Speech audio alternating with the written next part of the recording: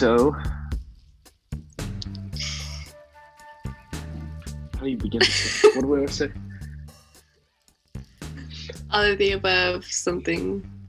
Yes, all of the above, something. This episode of All of the Above features Hannah and I. This is Trevor speaking. We are over Zoom. We are doing an episode about a really helpful article that I came across not that long ago and invited Hannah and some of our other staff to read and thought it would be a worthwhile article to discuss. I did want to mention our sponsor. We have a sponsor. Yes, of course. So Confidence Coffee Supply is produced by a good friend of TCGS, a guy named Alex Cook, whose family has just relocated to Mexico, where they are coming alongside local farmers and developers and producers of coffee to make good stuff. They're producing this podcast. They send us the coffee. We drink it regularly at the office. It is a quality product. We would encourage you, if you like coffee, give it a try. It scratches multiple itches. It helps you with your caffeine fix, and it also goes to support a brother who's doing good work in the mission field and goes to support those farmers. So what better cause could there be, Hannah, than Confidence Coffee Supply? Love it so much. Confidence. Heck yeah. Have confidence in confidence. Why is it so hard to say confident? I'm having a hard time saying confidence. Am I saying it right? Confidence? Confidence. Yes. Okay. It's one of those words that you say a lot, or you read it a lot, and then you forget. You just forget that it's a word. Sounding foreign. Yeah. Yeah. Vulnerability is one of those words for me. Vulnerability.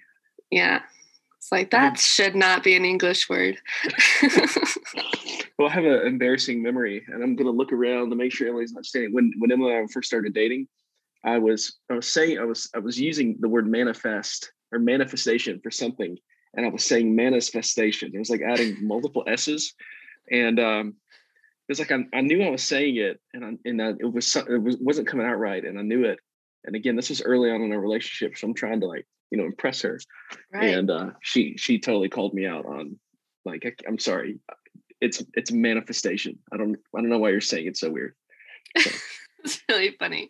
Yeah, the very few opportunities I have to correct Reagan in those types of circumstances I relish, because he's an English teacher. And so most of the time his grammar or his English is usually impeccable. On point. Right. But those times I can find him, I am quick to catch him. I love it. Relish in it. Yes. Yeah. So, so this article is called "Keeping the Faith." It was written by Christian Smith. He is a sociologist who has studied or been a professor at Notre Dame for some time. A lot of what he has specialized in is just family dynamics in the faith, and he wrote this piece for First Things Magazine, which is it's an online journal that I routinely find to be helpful and insightful. There's always lots of good stuff there. Anyway, I think I saw this maybe last summer and thought it was, I book-eared it, dog-eared it, bookmarked it. Yeah. Manifestation. We'll add it to your tally. Whatever. I made note of it because I thought it would be worth discussing. Because ultimately the article is about those factors that they see in multi-generational faiths. So when a parent has a faith and a child grows up with the same faith as those parents, they've observed some trends. And so this is about those trends that they have seen. And for me, as a parent of three, I have an 8-year-old, a 6-year-old, and a 3-year-old after recording this podcast, and we are investing our lives and our faith into them. We want to see them believe. We want to see them follow after Jesus and be members of TCGS one day. This is we want to raise them in the nurture and admonition of the Lord. So this article was very intriguing for me, and knowing that we have a lot of parents at TCGS who feel the same way. This article was interesting to me. Mm-hmm. So in looking at this, are there any dangers in articles like this? Are there any ways that we might, lean too hard into this or overdo it? Looking at an article that is observing these trends. Does it make sense? Oh yeah. I think when you're really looking at anything, I mean, quite frankly, even with the Bible, honestly, I was about to say outside of the Bible, but even the Bible itself includes things about parenting that seem like promises. Oh, if I do this, then this outcome will happen. But if we read these articles in the Bible, included any type of resource that we're hoping to get direction from, we have to come at it with wisdom, knowing that these are things that God wants us to do, and raising our children well, teaching them the word, disciplining them, discipling them, but it's never guaranteed. And with the surplus of resources that are out there, and with our tendency to want to read all the how-to self-care things, it's always important to come at it with a little gut check of, these are helpful tools to add to my tool belt, but nothing, especially when it comes to parenting, nothing is guaranteed. It is completely and totally in the Lord's hands. We're just called to be obedient to what He's asked us to do. That's good. Yeah. And in this article in particular, I mean, he's identifying these 4 threads, we'll say, in that are consistent across these families who have, multi-generational faith. And it would be really tempting to read it as, if you do these 4 things, you guarantee that your children will embrace, your faith. But as you just said, even with Scripture, that's a really good point, that there is no guarantee. There is no golden formula, no magic bullet, anything like that. So that's a helpful warning for us as we sort of venture into this. Now, could you provide us a bit of a 30,000 foot view of this article? Like, what is it that he says, and what are those 4 threads that he identifies? Yeah. So I love this article because I love that it's not just like distinctly Christian perspective. He's talking about, he mentions multiple religions in the article, which is always just fascinating to see just how even trends outside of the Christian faith work. So anyway. And yeah, well, that's a good point too, because just to reiterate, I mean, he is coming at this, and he even makes this point in the article, he's coming at this very much from a sociological perspective, right, and not a theological perspective. He's, right, again, just kind of observing some commonalities across people's cultures, even faiths. So, which is both encouraging and challenging, because it's like, okay, if we're not faithful in disciplining our kids in the ways of the Lord, or discipling them, we are discipling them in something, and knowing that whatever we're showing our kids or teaching our kids as parents, and this is something he gets at, like, parents are the greatest influence on their kids' religious outcome, mainly because of just time. We just have more time with our kids and influence with our kids, seeing us in our home. They observe us, we observe them. It's just a very unique, influential relationship that happens. But recognizing that we're influencing them in something, and we want to be faithful, to be intentional, from the Christian perspective, to obviously train them in the word and the ways of the Lord. And so he brings about, I think, you mentioned 4, and one of them is kind of like a overarching, we want to believe and practice our own religion genuinely and faithfully. And so basically just getting at the fact that, like, kids are not fooled by performance. Kids are recognized if you're just talking the talk but not walking the walk, because they have so much time with you. They can see if what you're living is matching what you're talking. And so the ways that he mentions to practically walk what you're talking, one is parenting style. So he mentions that authoritative parenting style tends to be the most helpful in creating an environment where your kids both understand clear expectations, but also they are receiving that abundance of warmth and care and love that we want to model our kids. We can go back and go through each of these more in detail. The second one is routine talking about religion. So just kind of reminds me of that verse, like, as you sit, as you walk, as you go, making what you believe, what you're trying to teach, not just a thing you do on Sundays, but something you implement throughout the week. Third is channeling for internalization. It's another one of those tricky words, internalization. And that is just like giving them opportunities to connect with other people who believe the same things, who live the lives that you want them to model, off of making connections outside of just your home, to people who can also be influential in raising them up in this belief.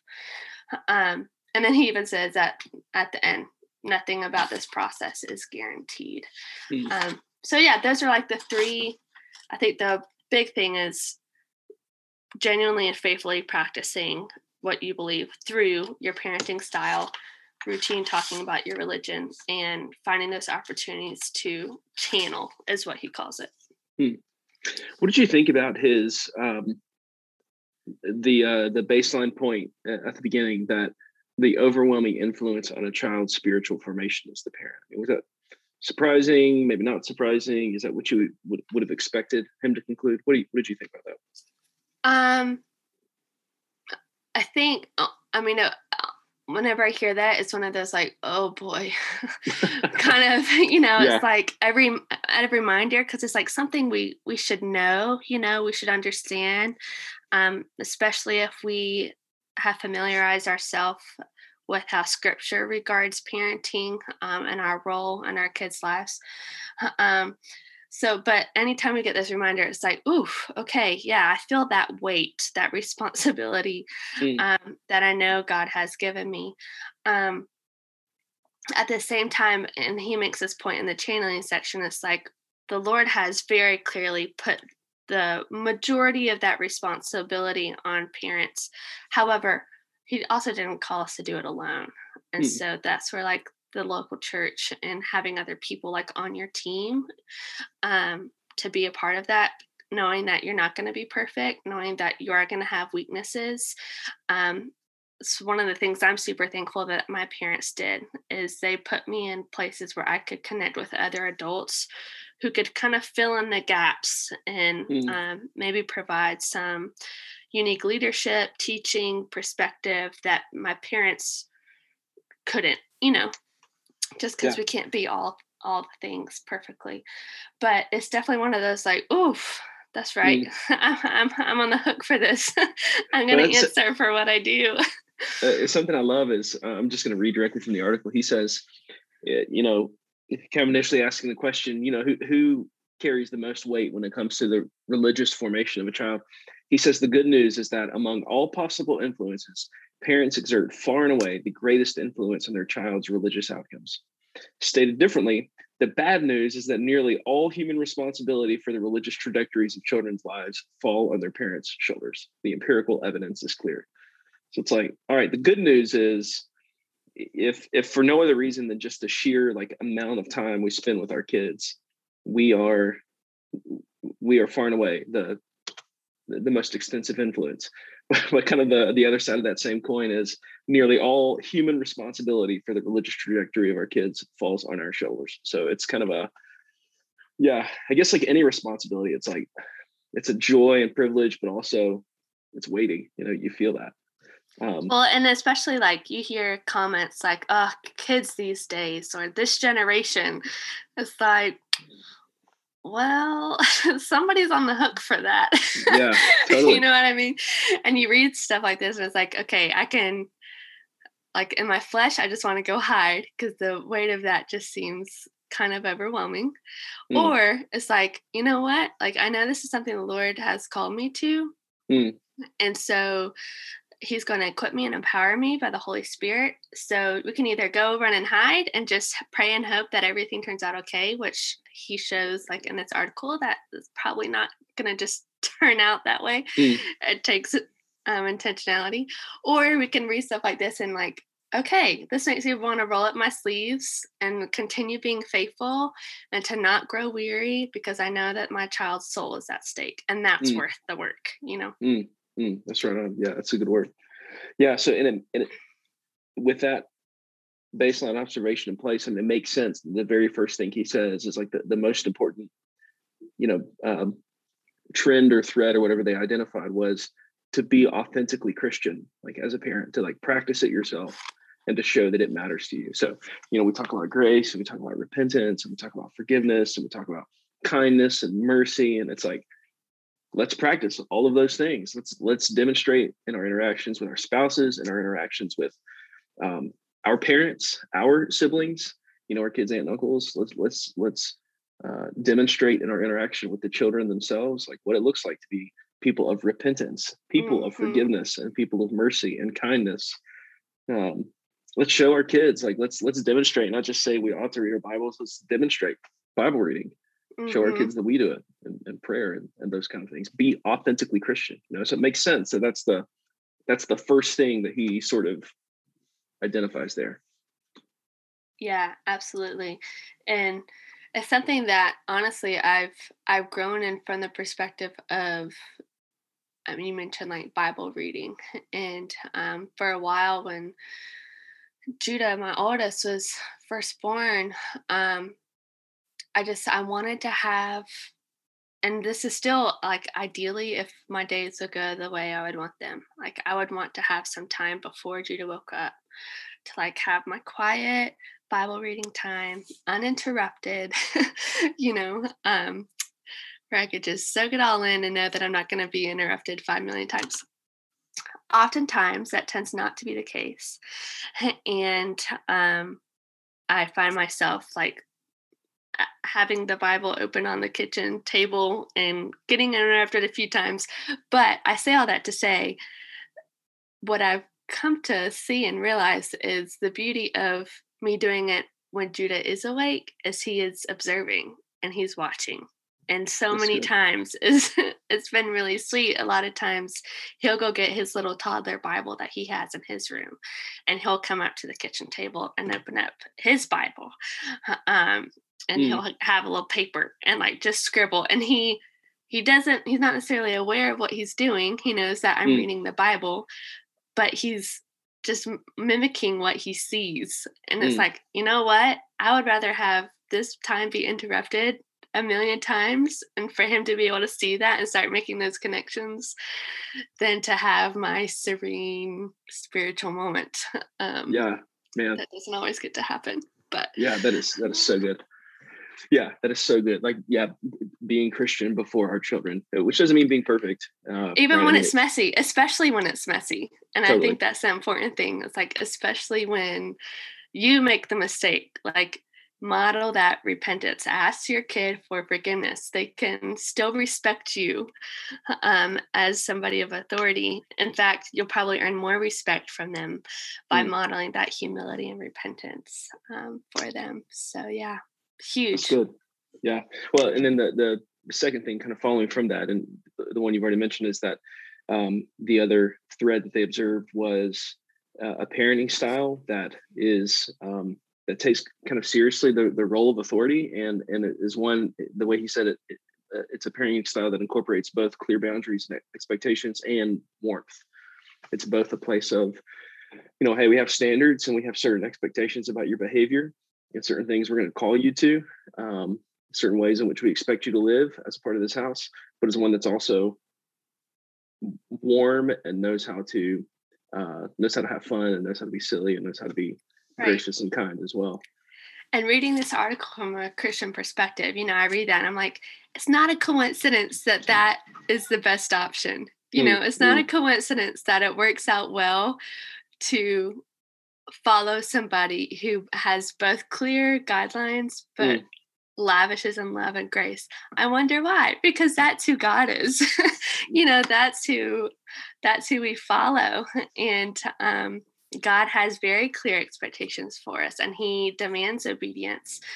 But if and when we do fail, he is there to meet us with grace and forgiveness.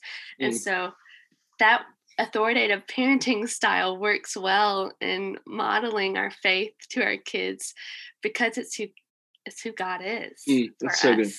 Yeah, that is so good.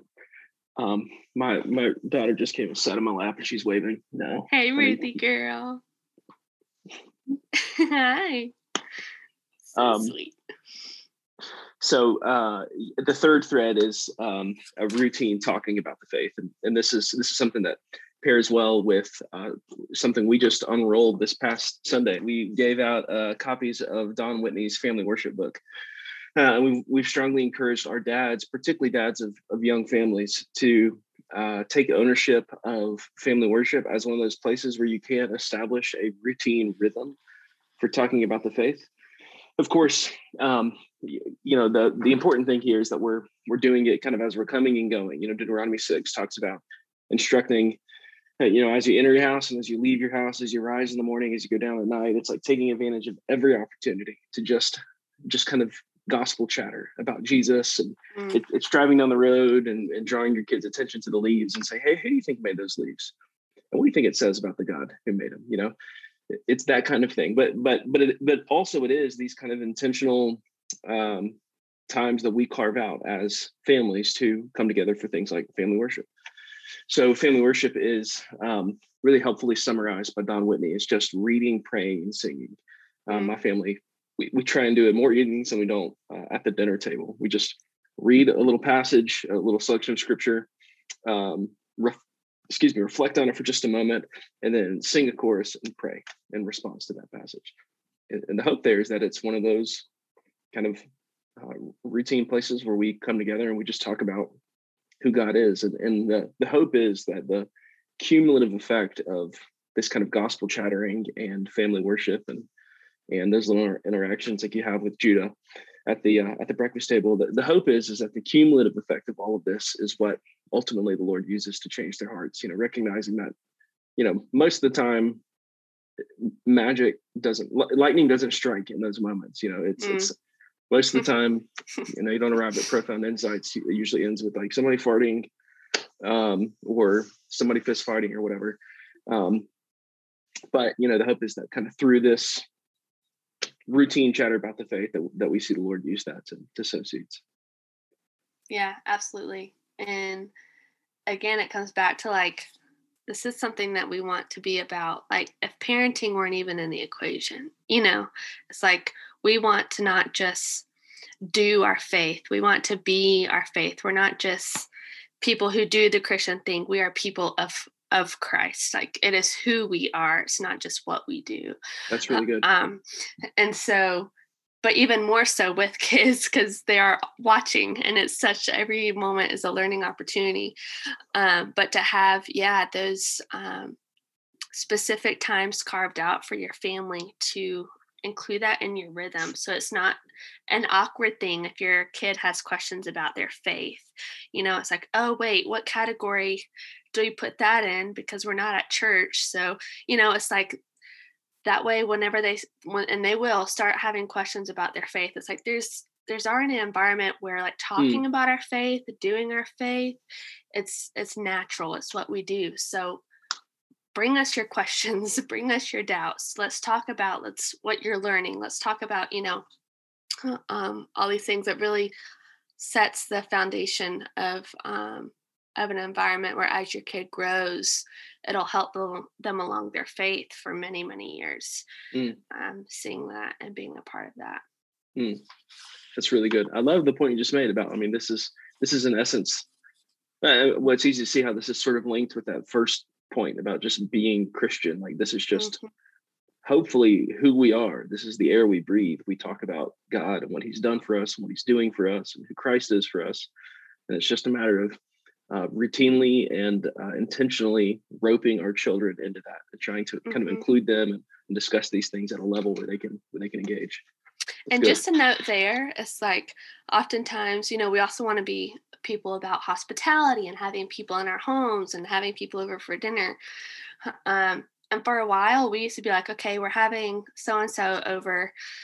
We won't do family worship tonight. But it's like, that even of itself is a missed opportunity to welcome other families into this act of talking about Jesus, whether they know Jesus or not. It's like, if they don't, we definitely want them to see like and to have a gateway to talk about, this is what we do in our home regularly with our kids. Feel free to, join this conversation if you'd like, or just observe.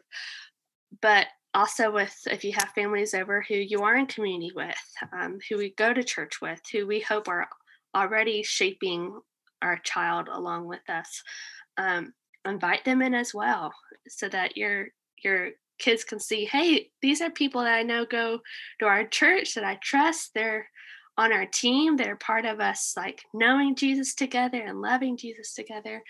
And so I would just another encouragement, like if you have people in your home, invite them into that rhythm with you at the dinner table.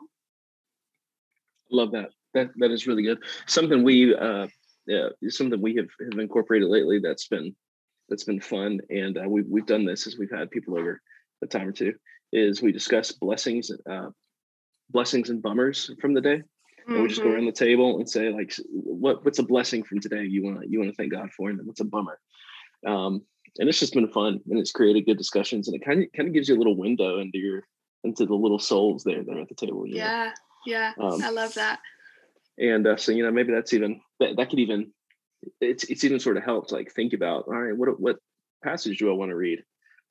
Maybe one of them says something about, maybe there's something that was disappointing and it reminds me about something about a passage in Ecclesiastes, and say, let's like see what the scriptures have to say about that particularly disappointing thing, so. Are your kids writhing in the toil that they have to, the work of their hands each day? Or is that just a shameless plug? All is day for Dad. Yeah. No, we've not yet gotten there. Eventually, we'll get there soon. Yeah. The last thing, and I thought this was really helpful, because it does seem like, when it comes to like the discussions around family ministries, it does seem like you sort of have these two pools that are often presented as being at odds. So you can have the pool that's like, parents are the primary disciple makers, therefore churches should not do any kind of programming for kids or for students or whatever. And then you can have a pool in the opposite direction that's like, that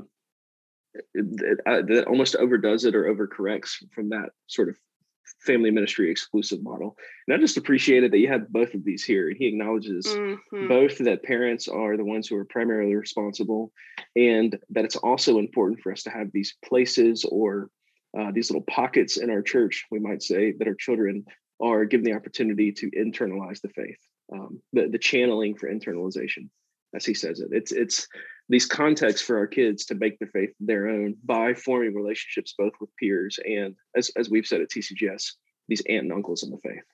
And so that was very helpful for me to read that, as one who's frankly kind of bounced back and forth between the two extremes. It's been helpful to it was helpful to read that and see like, no, like, this all sort of works together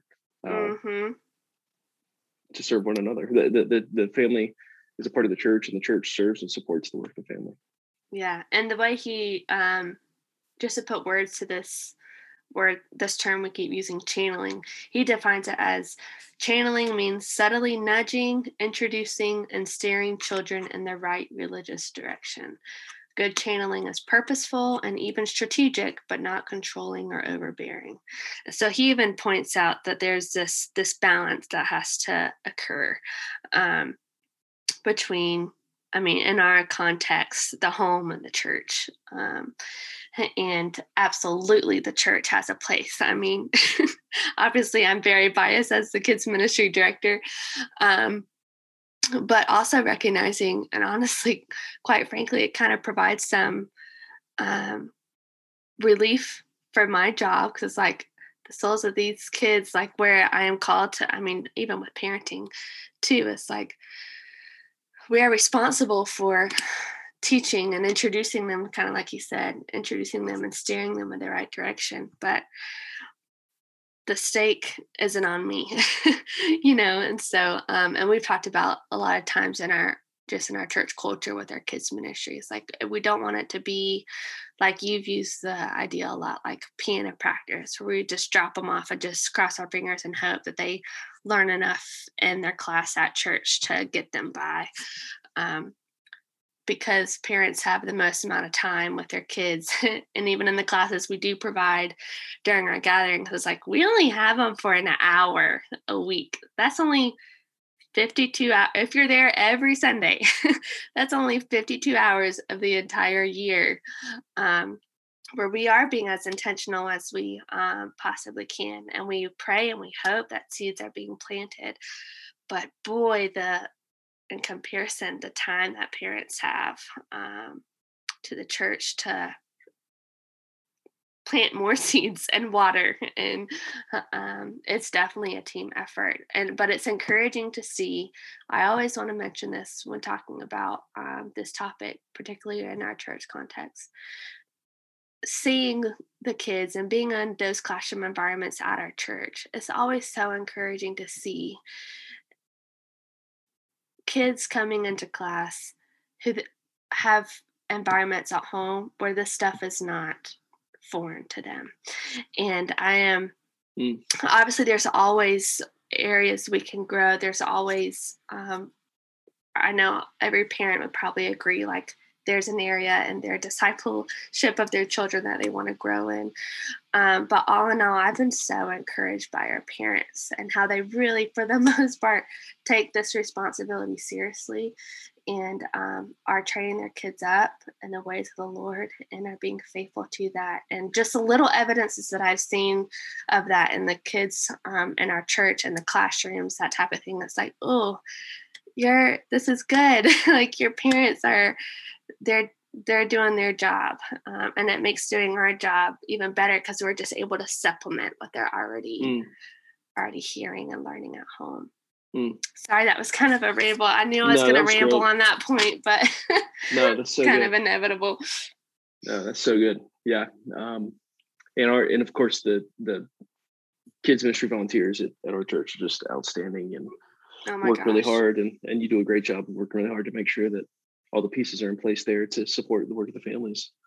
And even like outside of that, also a call. It's like, if you don't volunteer in our kids ministry, like, you are still a vital role in shaping and investing in our kids' lives. So if you're a part of a community group that has kids in it, which most likely all of them have kids in them, it's like, even at community group, like, if you are having an intentional conversation of just asking the child how they're doing, and he even mentions it, it's like, somebody in the article, the people that you're trying to this is it. Yeah, here it is. The most important of these channeling influences is the presence of non-family adults in religious congregations who know the children well and can engage them and talk on serious topics beyond superficial chit-chat. So, like, great environment to start facilitating that is that community group. So just know, like, if you're hearing this and it's like, oh, I'm not a kids volunteer, I'm kind of off the hook on that. It's like, no, we need you. We need you to also come alongside and be a part of the village that is investing and pouring into this next generation. That's right on. I think about, there's a guy named Steve in my life who he taught. I've known him my whole life. I don't even remember not knowing Steve, but he was a member of my home church, and he taught me in, goodness, I want to say maybe 9th, 10th grade youth group Sunday school, and he came to football games, and when I was playing C team and JV football and playing varsity football, he came to all those games, and he and his family would eat with my family after church, and he just became one of those, like, uncles in the faith that was just kind of there and was around and was reinforcing the values that my parents were seeking to instill, and speaking into a variety of different issues in my life. And I remember having very frank conversations with him about some stuff, and it was just great. I mean, and he, I doubt he remembers much of those interactions, but he was there, and he was faithful, and he was consistent, and I'm thankful for that. And so I think it is so beautiful. And he's one of, I could name 5 or 6 other men, who were similar, doing that kind of thing in my life. So I'm grateful for the church experience I had growing up, and certainly grateful for my parents and the the legacy of faith that they left behind. And so in talking about this article, we're hopeful that it encourages you parents. We hope that it is I hope it challenges you to press into some of those rhythms like family worship. We hope it's an encouragement to you, just church member, even if you're not a parent, an encouragement to you to take advantage of those small opportunities you have. When one of my kids comes and like runs and punches you in the leg or whatever, like that's a small opportunity to go exercise your privilege as an aunt or uncle in the faith, and tell them to cut that out. So, well, and I think just one more thing I would love to mention in this is whether you are a parent or, an aunt and uncle in the faith, if we only see these opportunities as ways to grow our kids, I think we're missing half of it, because so much of this is also part of our sanctification. Like parents, like we want to be faithful to disciple our kids, yes, so that they will grow to know and love Jesus, but also the growth that it's going to bring about in you and your faith is not lost. Like, I don't think it's coincidental. The Lord is just as much wanting to grow you and your faith and your dependency on him as he is your children. And so don't miss that either, that it's not just about making sure your kids get it. It's like we want to get it. We want to, and that's part of, I think, so beautiful that he talks about, like, just genuinely living out your faith, is that in doing that, it's like you and your kids, you're going to sanctify each other, just like in your marriage, you and your spouse, iron sharpens iron. But how parenting specifically, like, it provides such a beautiful context to understand the gospel deeper and richer, to understand God's grace for us and his forgiveness that he offers us, the many, many times that we fail.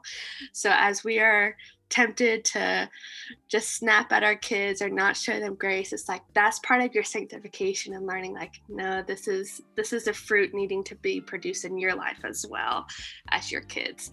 So don't miss that your faith is being grown and you're learning. So it's worth it. It's a win-win for everybody. Yeah, that's good. That is so good. Right on. Well, Hannah, thanks for carving out some time to talk through this article. Yeah, it was fun reading it and giving us your thoughts. So the name of the article again is Keeping the Faith by Christian Smith. It's on firstthings.com, the online journal, if you're interested in going and checking it out. And if you are a dad listening, you've not yet gotten your book, be sure to grab one of the elders and we will get your copy to you. And with that, blessings. Thank you guys for listening. Hope you're encouraged in the task of parenting. And once again, Hannah, thank you for hopping up. Yeah, it's good chatting. Talk to you later.